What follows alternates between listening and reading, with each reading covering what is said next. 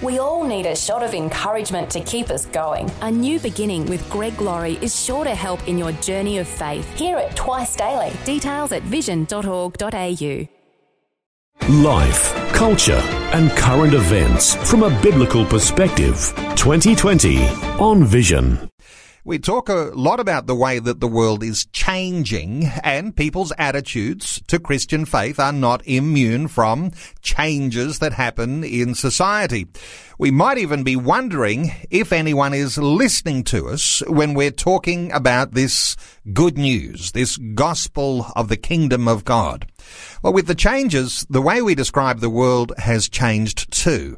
People use words these days like post-Christian or post-modern, sometimes post-churched and post-reached. And all these changes make it easier for people to make secular ideas their default position when it comes to talking about issues of faith. If it sounds a little hard, we'll just say we don't really believe that anymore. Well, what it might mean is that those who choose to have no faith at all and oblivious to the consequences that might bring to the nation, they also might be very oblivious to the consequences that might mean to their own future. So you can't really leave these sorts of things on the shelf. Let's talk through some of these issues today. There is a new book to talk about. It's called Evangelism in a Skeptical World. Dr. Sam Chan from City Bible Forum in Sydney is a practicing medical doctor. He has a PhD in theology. He's a conference speaker, an ethicist, and an ex-rugby player. And Sam's joining us. Hello, Sam. Welcome back to 2020. Thank you, Neil. Thank you so much for having me. Sam, let's just deal with the rugby thing for a few moments. With all those other great things that you do, it's not as though you were at the top level of rugby, not playing for the Wallabies. What level did you get to when you were on the field? When I played in high school, I was in the 13F, as in the A, B, C, D, E, F, the lowest possible team. Then I used to play for Sydney University, so I was in the 5th grade, so that was the lowest grade back then as well. So I'm a short little Asian, and I'm very slow as well, so I ended up in the lowest teams. And I used to get concussed a lot. I used to get knocked out a lot. Okay, but maybe not so fabulous on the rugby fields. But when it comes to the classroom, though, you've clearly excelled. Practicing medical doctor and a PhD in theology. That's a very interesting little mix there. Yeah. So the journey began because I studied medicine, and I just happened to have and practiced as a doctor for 4 years. Just happened conveniently to have a year in between jobs, and I thought, you know what, I know everything about the human body. I've done so many exams. Why don't I just take 1 year out, study more of the Bible, and get to know the Bible in the same detail I know the human body? And it began as a 1 year diploma that turned into a 3-year bachelor degree, then turned into a 2-year master's degree in Chicago, and then turned into a 5-year PhD. So there was a bit of mission creep there. I think I just love studying the Bible, and you can really, they say, it's like a little pool a baby can play in, but it's sort of like an ocean, an elephant can swim in as well, and that's the Bible. I just loved exploring it further and further. And of course, when you do explore the Bible and take it a little bit below the shallow surface, where a lot of people are in the shallows, you go a little bit deeper and you do get hooked on the meanings and the theological way that you can think about the Bible.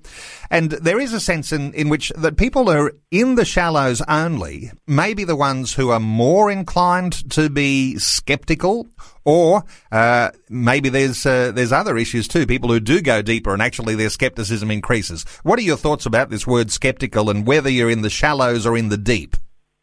The way I explain why the world is so skeptical, and so at least we can understand where our non-Christian friends come from. I say, imagine I tell you that last night a UFO landed in my backyard and a little green man got out and he invited my wife and I into the UFO. So we went in and he took us to his home planet Jupiter. He showed us around. We had a meal with him, and then we jumped back into the UFO. And because of the whole space-time continuum thing, we went through a time portal, and only 1 second of Earth time went by. And I usually ask people who here believes me, and almost no one believes me. And I say, well, I've got another story for you. 2,000 years ago, God sent us his son, 100% God, 100% human at the same time, born of a virgin. And when he was alive, he raised a dead girl back to life, gave a blind man his sight again. More than that, he died on a cross for us. If we believe this, God will wash away all the sin, guilt, and shame in our life. More than this, he rose from the dead 3 days later. More than this, if we believe this, his spirit will live in us right now. And more than this, one day in the future, he will come back and set up a kingdom here on earth. And at that moment, our bodies will rise from the grave and be reunited with our souls. Then I say, well, who here believes this story? And at this moment, the Christians very nervously put up their hands because they realize the second story sounds even more unbelievable than the first story, and yet we believe it. And I say, well, this is why the Christian story, as true as it is unbelievable in nature. Then I ask the Christians, well, why are you happy to believe the Jesus story but not the UFO story? I say actually a lot of it comes down to three things. Your personal experience, your community, and your facts, evidence, and data. So most of us don't believe there are any facts, evidence, or data to support the UFO story. Most of us have had no personal experience of a UFO, and most of us don't live in a community where friends we trust also believe in UFOs. But as I tell you the Jesus story, most of us believe there are enough facts, evidence, and data to support the Jesus story. Most of us have had a personal experience of the Jesus story, and most of us belong in a community of trusted friends and family who also believe in the Jesus story. And I say the reason why our friends don't believe in Jesus isn't because it's not true, but because, by and large, they actually don't belong in a community of other trusted friends and family who believe in Jesus. So a big reason for our friends not believing Jesus is they don't have any Christian friends.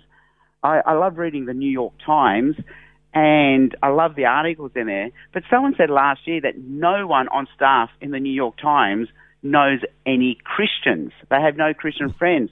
So it's not just the Christians who are in a bubble, it's our non-Christian friends who are in a bubble. And that's why the Jesus story stays so unbelievable for them, because they just don't know anyone else who believes the story. So when someone does some further study about faith and they get a hold of the Bible, and of course it's not just the Bible, but when we start talking about archaeology and, the study of mankind and history, and we start to get a little bit deeper, this is where we start to uncover some of those facts, evidence and data that you're talking about, because this facts, evidence and data sounds to me like it's pretty important to actually have some of that on hand when someone has a question about our faith. Oh, totally. And all three play an important part. So facts, evidence and data, personal experience, and community.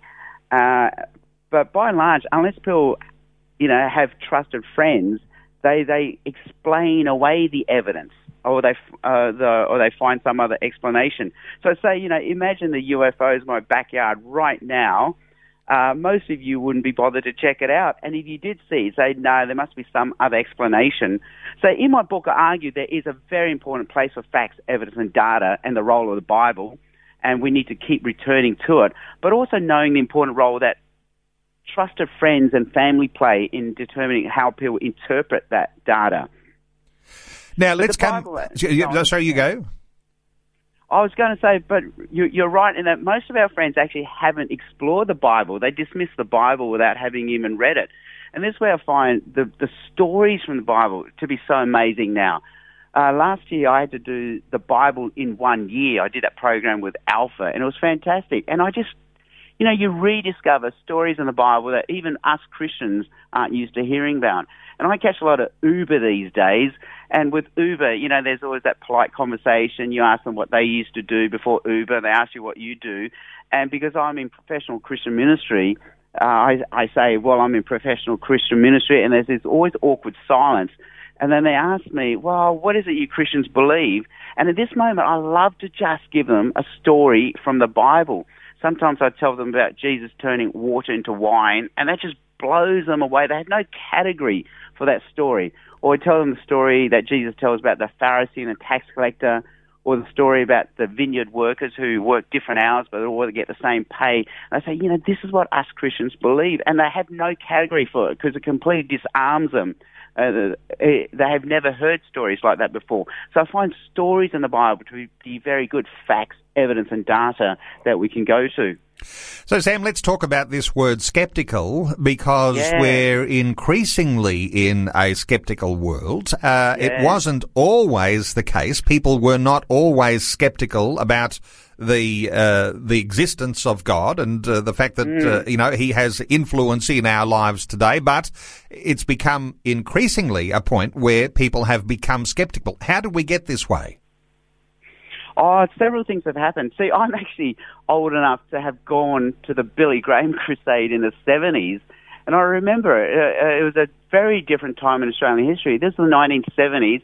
Billy Graham could get up and just give a 20-minute talk, and that was enough information for people to understand the gospel and to convert and believe and give their lives to Jesus. And I think it's because people were churched, even though they weren't believers, that they were churched.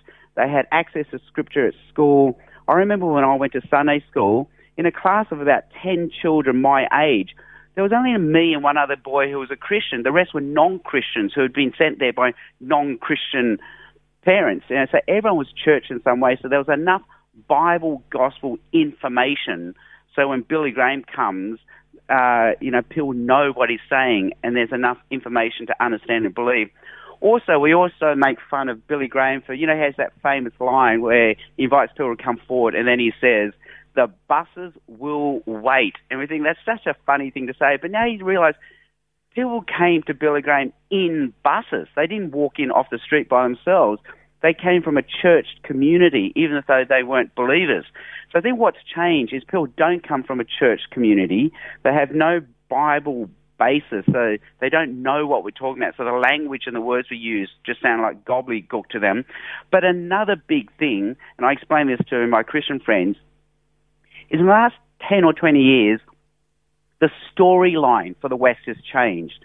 The Western storyline now goes like this. It goes like this. We used to believe in God, but we also used to believe in witches, fairy godmothers, and unicorns.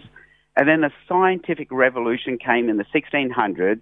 It taught us to think for ourselves. It freed us up from traditional authority like churches, governments, and parents.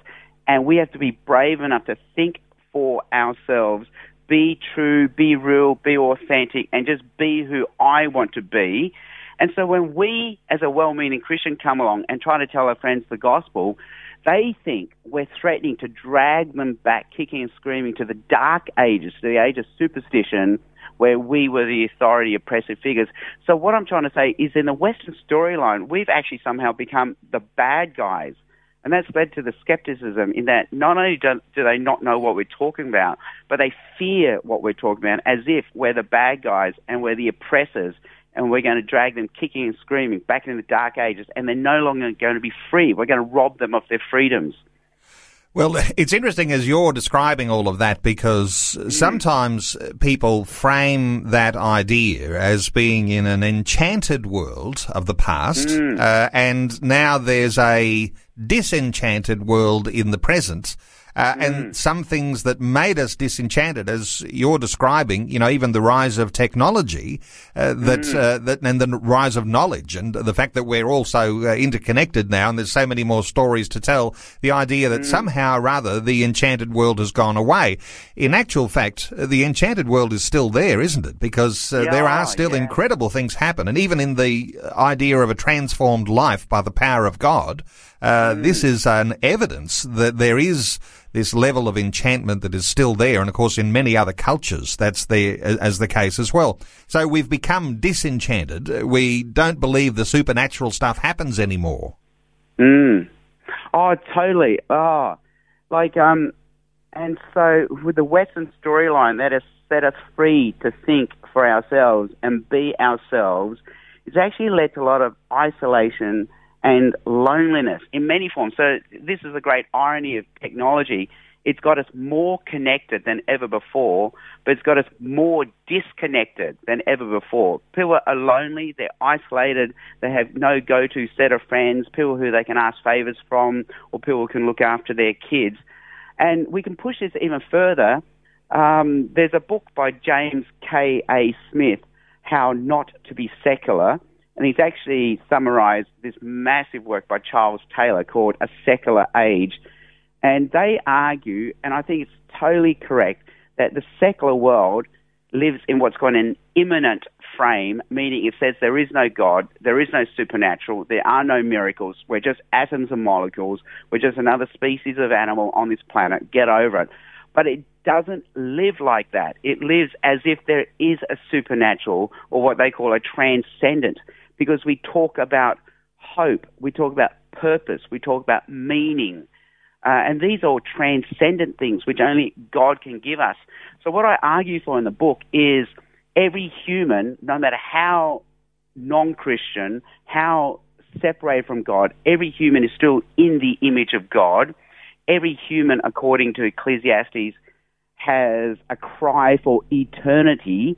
And so we're actually all crying out for God. A bit like what Augustine said, we all have a God-shaped hole, but we have these existential cries that we cry out for, and we're trying to fill it with other things. So what we can do as Christians is to say, hey, I know what you're looking for. You're looking for purpose. You're looking for meaning. You're looking for fulfillment. And it's amazing. In the non-Christian world, there are all these words coming up. Each year there's a new buzzword. It could be well-being. It could be happiness. It could be flourishing. But they're all transcendent existential cries. And we're saying, well, you're actually crying out for Jesus. You're like the woman at the well who's looking for living water. Only Jesus can fulfill your deepest cries. And I think that's what we can tap into with our secular world. They say they're secular, but they don't behave. They don't live as if they're truly secular. They live as if there really is a God that they're crying out for. Life, culture, and current events from a biblical perspective. 2020 on Vision. Dr. Sam Chan is our guest from City Bible Forum in Sydney. We're talking about his new book called Evangelism in a Skeptical World. Sam, before we go on, let me just bring you back to City Bible Forum, because City Bible Forums are in all the capital cities around Australia. You guys are engaging with people on all of these really tough issues very frequently. How are things going with the City Bible Forum overall? Have you got an impression? Oh, they're going very well. So, yes, you're right, City Bible Forum, we exist in all the major capital cities, and each City Bible Forum for each city finds its own little niche, something that they find works really well for their city. So, for example, in Adelaide, they will put on 3 or 4 events during the year, like cheese tasting night, things like that, which are easy things that you can invite your non-Christian friends to. Whereas in Melbourne, they run a podcast called Bigger Questions. I was just there yesterday filming one of their podcasts for Bigger Questions, and that's where they have a live studio audience, and they find that one works really, really well. In Sydney, we do so many things. I can't even describe them here right now, but just tonight we've got something called The Edge, where we're looking at the imposter syndrome. And again, it's an easy thing you can invite your friends to, where they can see things through a Christian worldview. And I argue that bit by bit, as people can see how livable the Christian life is, how more believable it becomes, and they're then willing, therefore, to see it also might be true. And I'll encourage listeners, simply Google City Bible Forum, and there'll be a link there to the capital city nearest to you, and you can find out what's going on before work, lunch hour, and after work. Some amazing things that happen with City Bible Forum. Sam, let me come back to something in your book, and we're talking about skepticism. And an open conversation about that, and inviting listeners to be a part of the conversation on 1-800-316-316. But you say there is a need for the gospel presentation today to scratch where people itch. Now, sometimes we might feel as though we're being a little bit insensitive with the gospel, and maybe there's some good appreciation of preaching the gospel in season and out of season, and there's nothing wrong with that. In fact, that's what the scripture says. But you're saying find a place to scratch where people are itching, and is that going to be different for everyone? Yes, I think so. So really, we're looking for common ground. We need to say something to show that we hear and understand where they're coming from. Basically, get them nodding their heads. So whatever we say first, they will say, yes, you are true. That is me. That is my life. That is what I believe. So Timothy Keller says we have to enter their world first. We have to enter their culture, enter their storyline. Some stage later, we can challenge their storyline. And after we've challenged, we can give them Jesus as the fulfillment to their storyline. But we need to enter first. So we see that with Jesus at the woman of the well. She comes looking for water. So he says to her, you are looking for water. So he enters the storyline. Then he challenges it by saying, but your water will make you stay thirsty. And then he gives himself as the fulfillment. But I am the living water, and you'll never thirst. Or we can see that with the apostles when they preach to the Jewish religious people in the book of Acts. They say, you guys were looking for the Messiah, and they quote the scriptures, and they would say they've entered the storyline because the audience would nod their heads to go, yes, we were looking for the Messiah. But then they challenge it by saying, well, he came, but you didn't believe him, you rejected him, you crucified him, you have a problem. And then they give Jesus as a solution, but he's the one who will forgive your sins if you repent. Or we see that with Paul in Athens in Acts 17, so to a pagan audience who don't have the scriptures, who don't know better, who have idols, he begins by saying, you have idols, you are religious. And they would have nodded their head saying, yes, we are religious, we have idols. And he quotes their text back at them. He quotes a poet, a songwriter to them, so they nod their heads. But then he challenges them by saying, but hang on, you have an idol whose name you don't know. How can you worship a God you don't know? And then he gives Jesus as the fulfillment. Well, there is a God who loves you, who makes you, but one day will judge you. His name is Jesus. This is the guy you need to follow and worship. So we see that sequence there. We enter, we look for common ground, get them nodding their heads, saying, yes, that is me, that is my life, that is what I believe. But then we challenge to show, you have a problem, you have a deficiency, something's not going to work in your storyline. And then we give Jesus as the fulfillment to that storyline. Living water for the woman at the well, the Messiah you're waiting for the Jews, and also the God that you must worship to the pagans in Athens.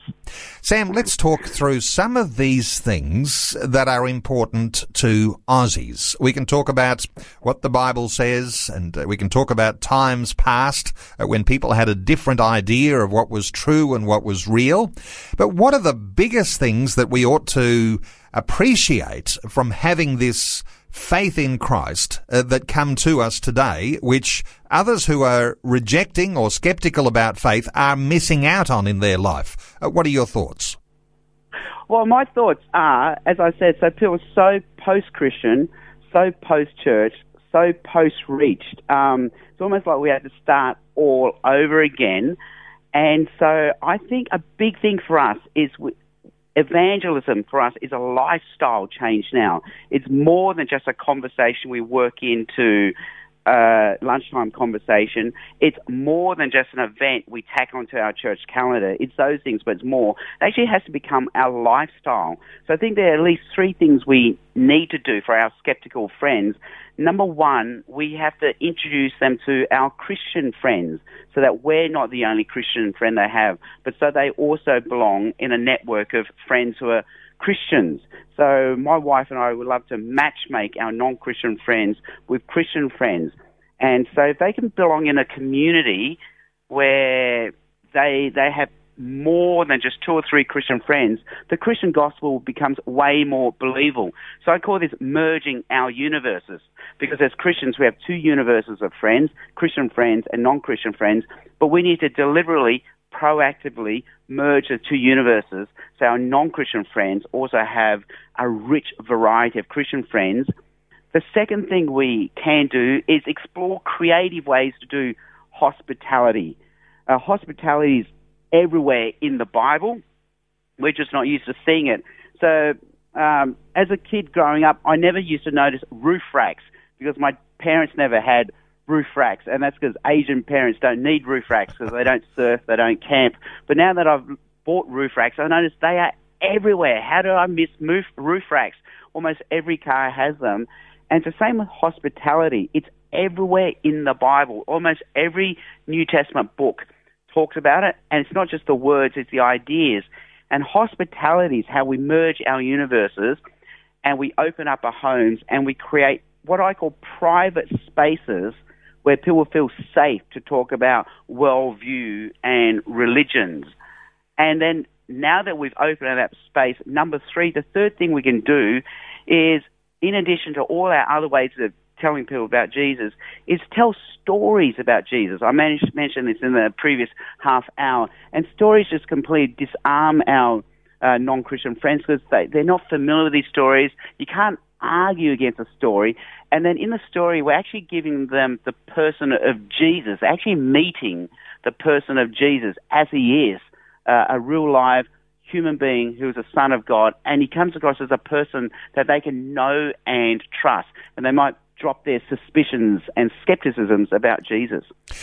Is it a fair enough thing for us to say, Sam, that when people have moved to this skeptical position, people who don't have faith in Christ, the illustration of darkness and light is very important, I imagine, here, because as people who are believers in Christ, we say we're in the light.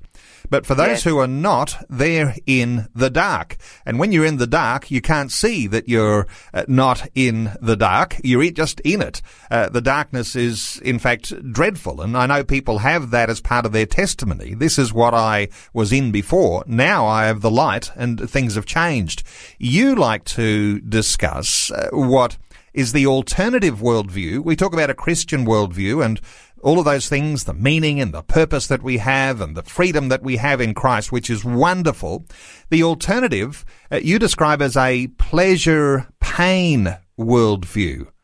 The idea that, that you get into sins and that might be pleasurable for a season, and then there are consequences to those sins that really bring out the pain that follows. There is a different worldview people are living in this day and age. How do you describe this difference between what it is to be a Christian and what we have to offer, as opposed to what those who are skeptics don't have?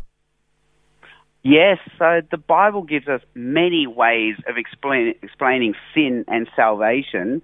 And so one way traditionally has been, we have sinned, we're guilty, we have broken God's laws, so God now will justify us, he will forgive us.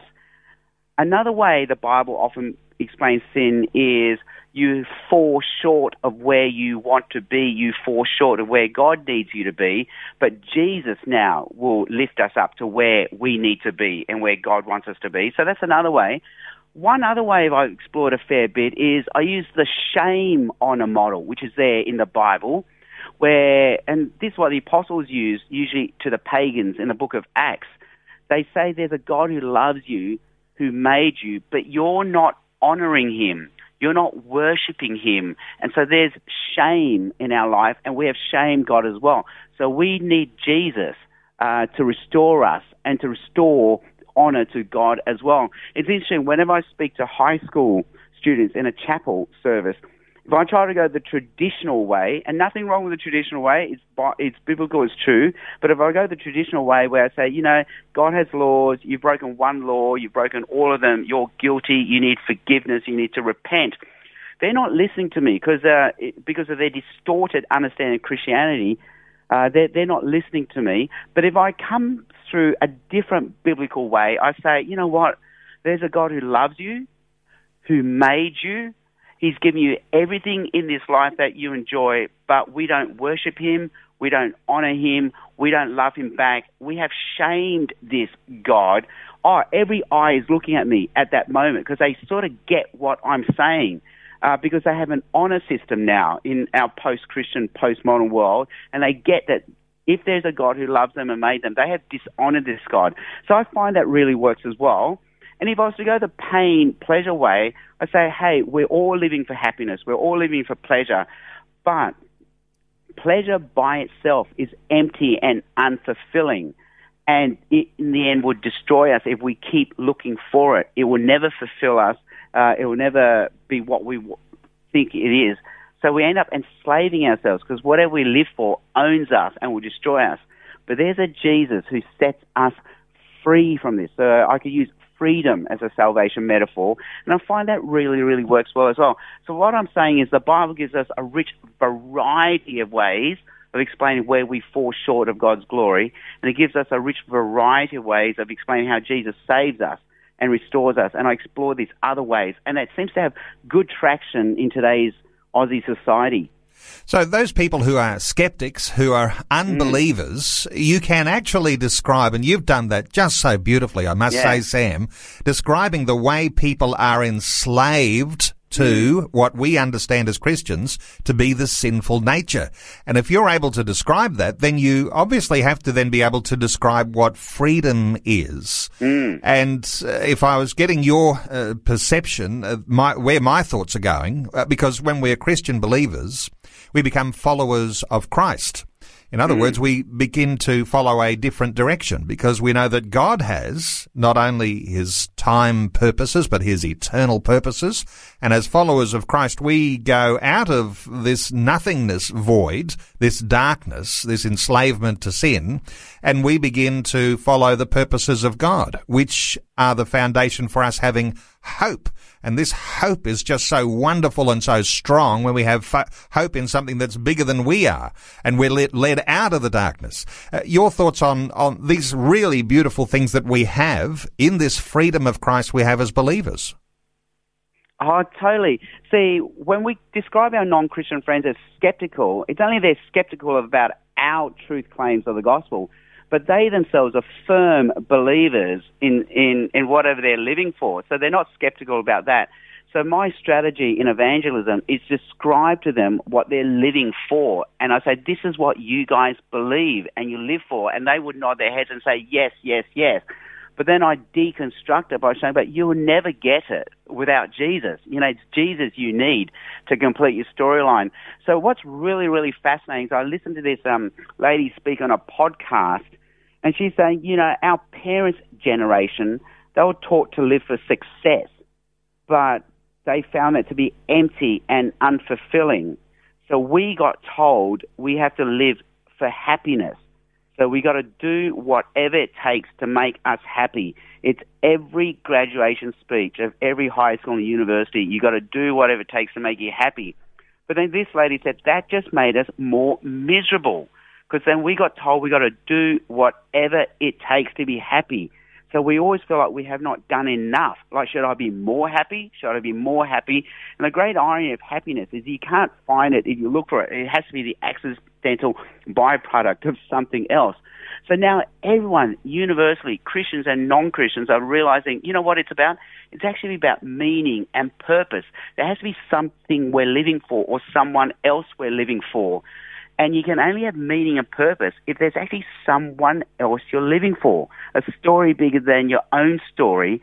And that's where Jesus comes in. He becomes a someone else we can live for, and a story bigger than our own story to live for. There's this amazing book by Viktor Frankl. He's a Holocaust survivor. It's called Man's Search for Meaning. And he says, you know, you can have two sorts of lives. He says, I want you to imagine a woman who's rich and beautiful. I want you to imagine another woman now. She gives birth to a child with profound disabilities.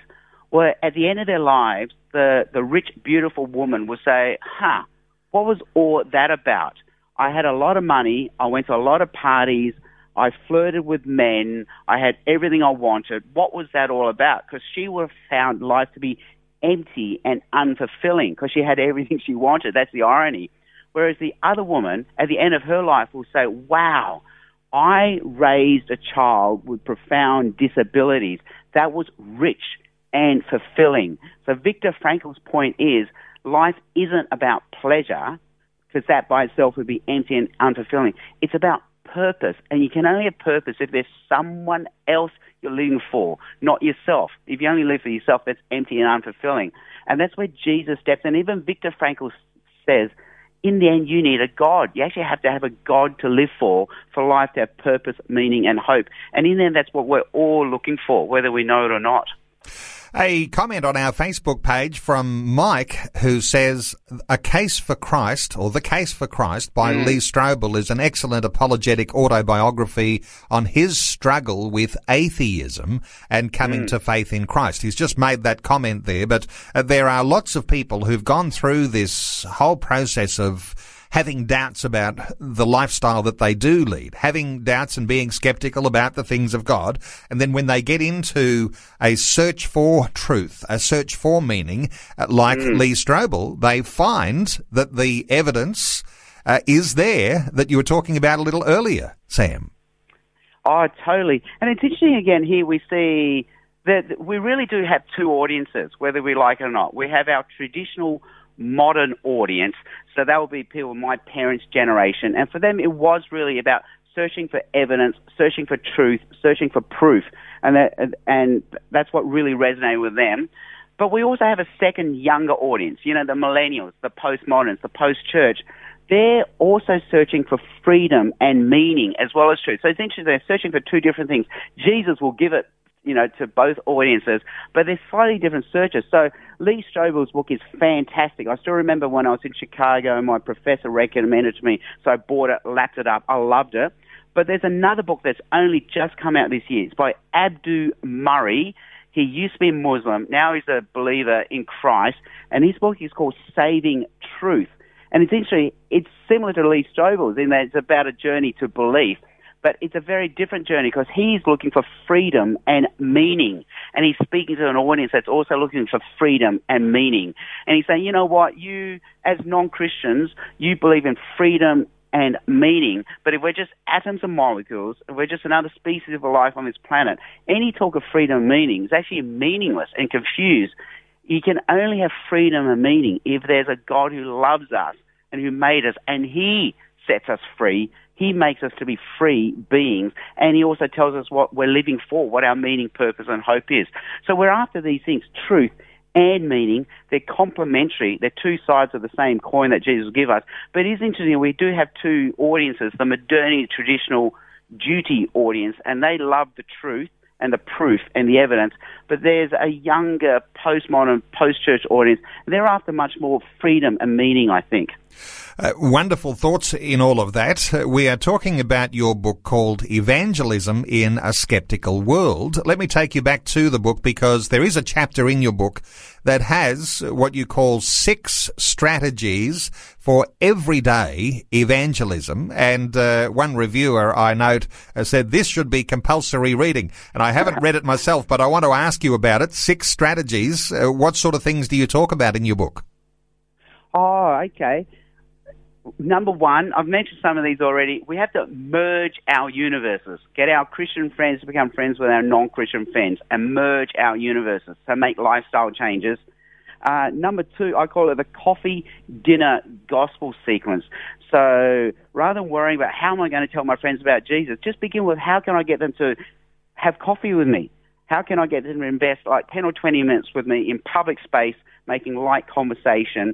And bit by bit, that will merge into a dinner where we'll be in private space. And now we can talk for 1 or 2 hours. And conversations will go from interest now to values to worldview. And this is where gospel opportunities can turn up.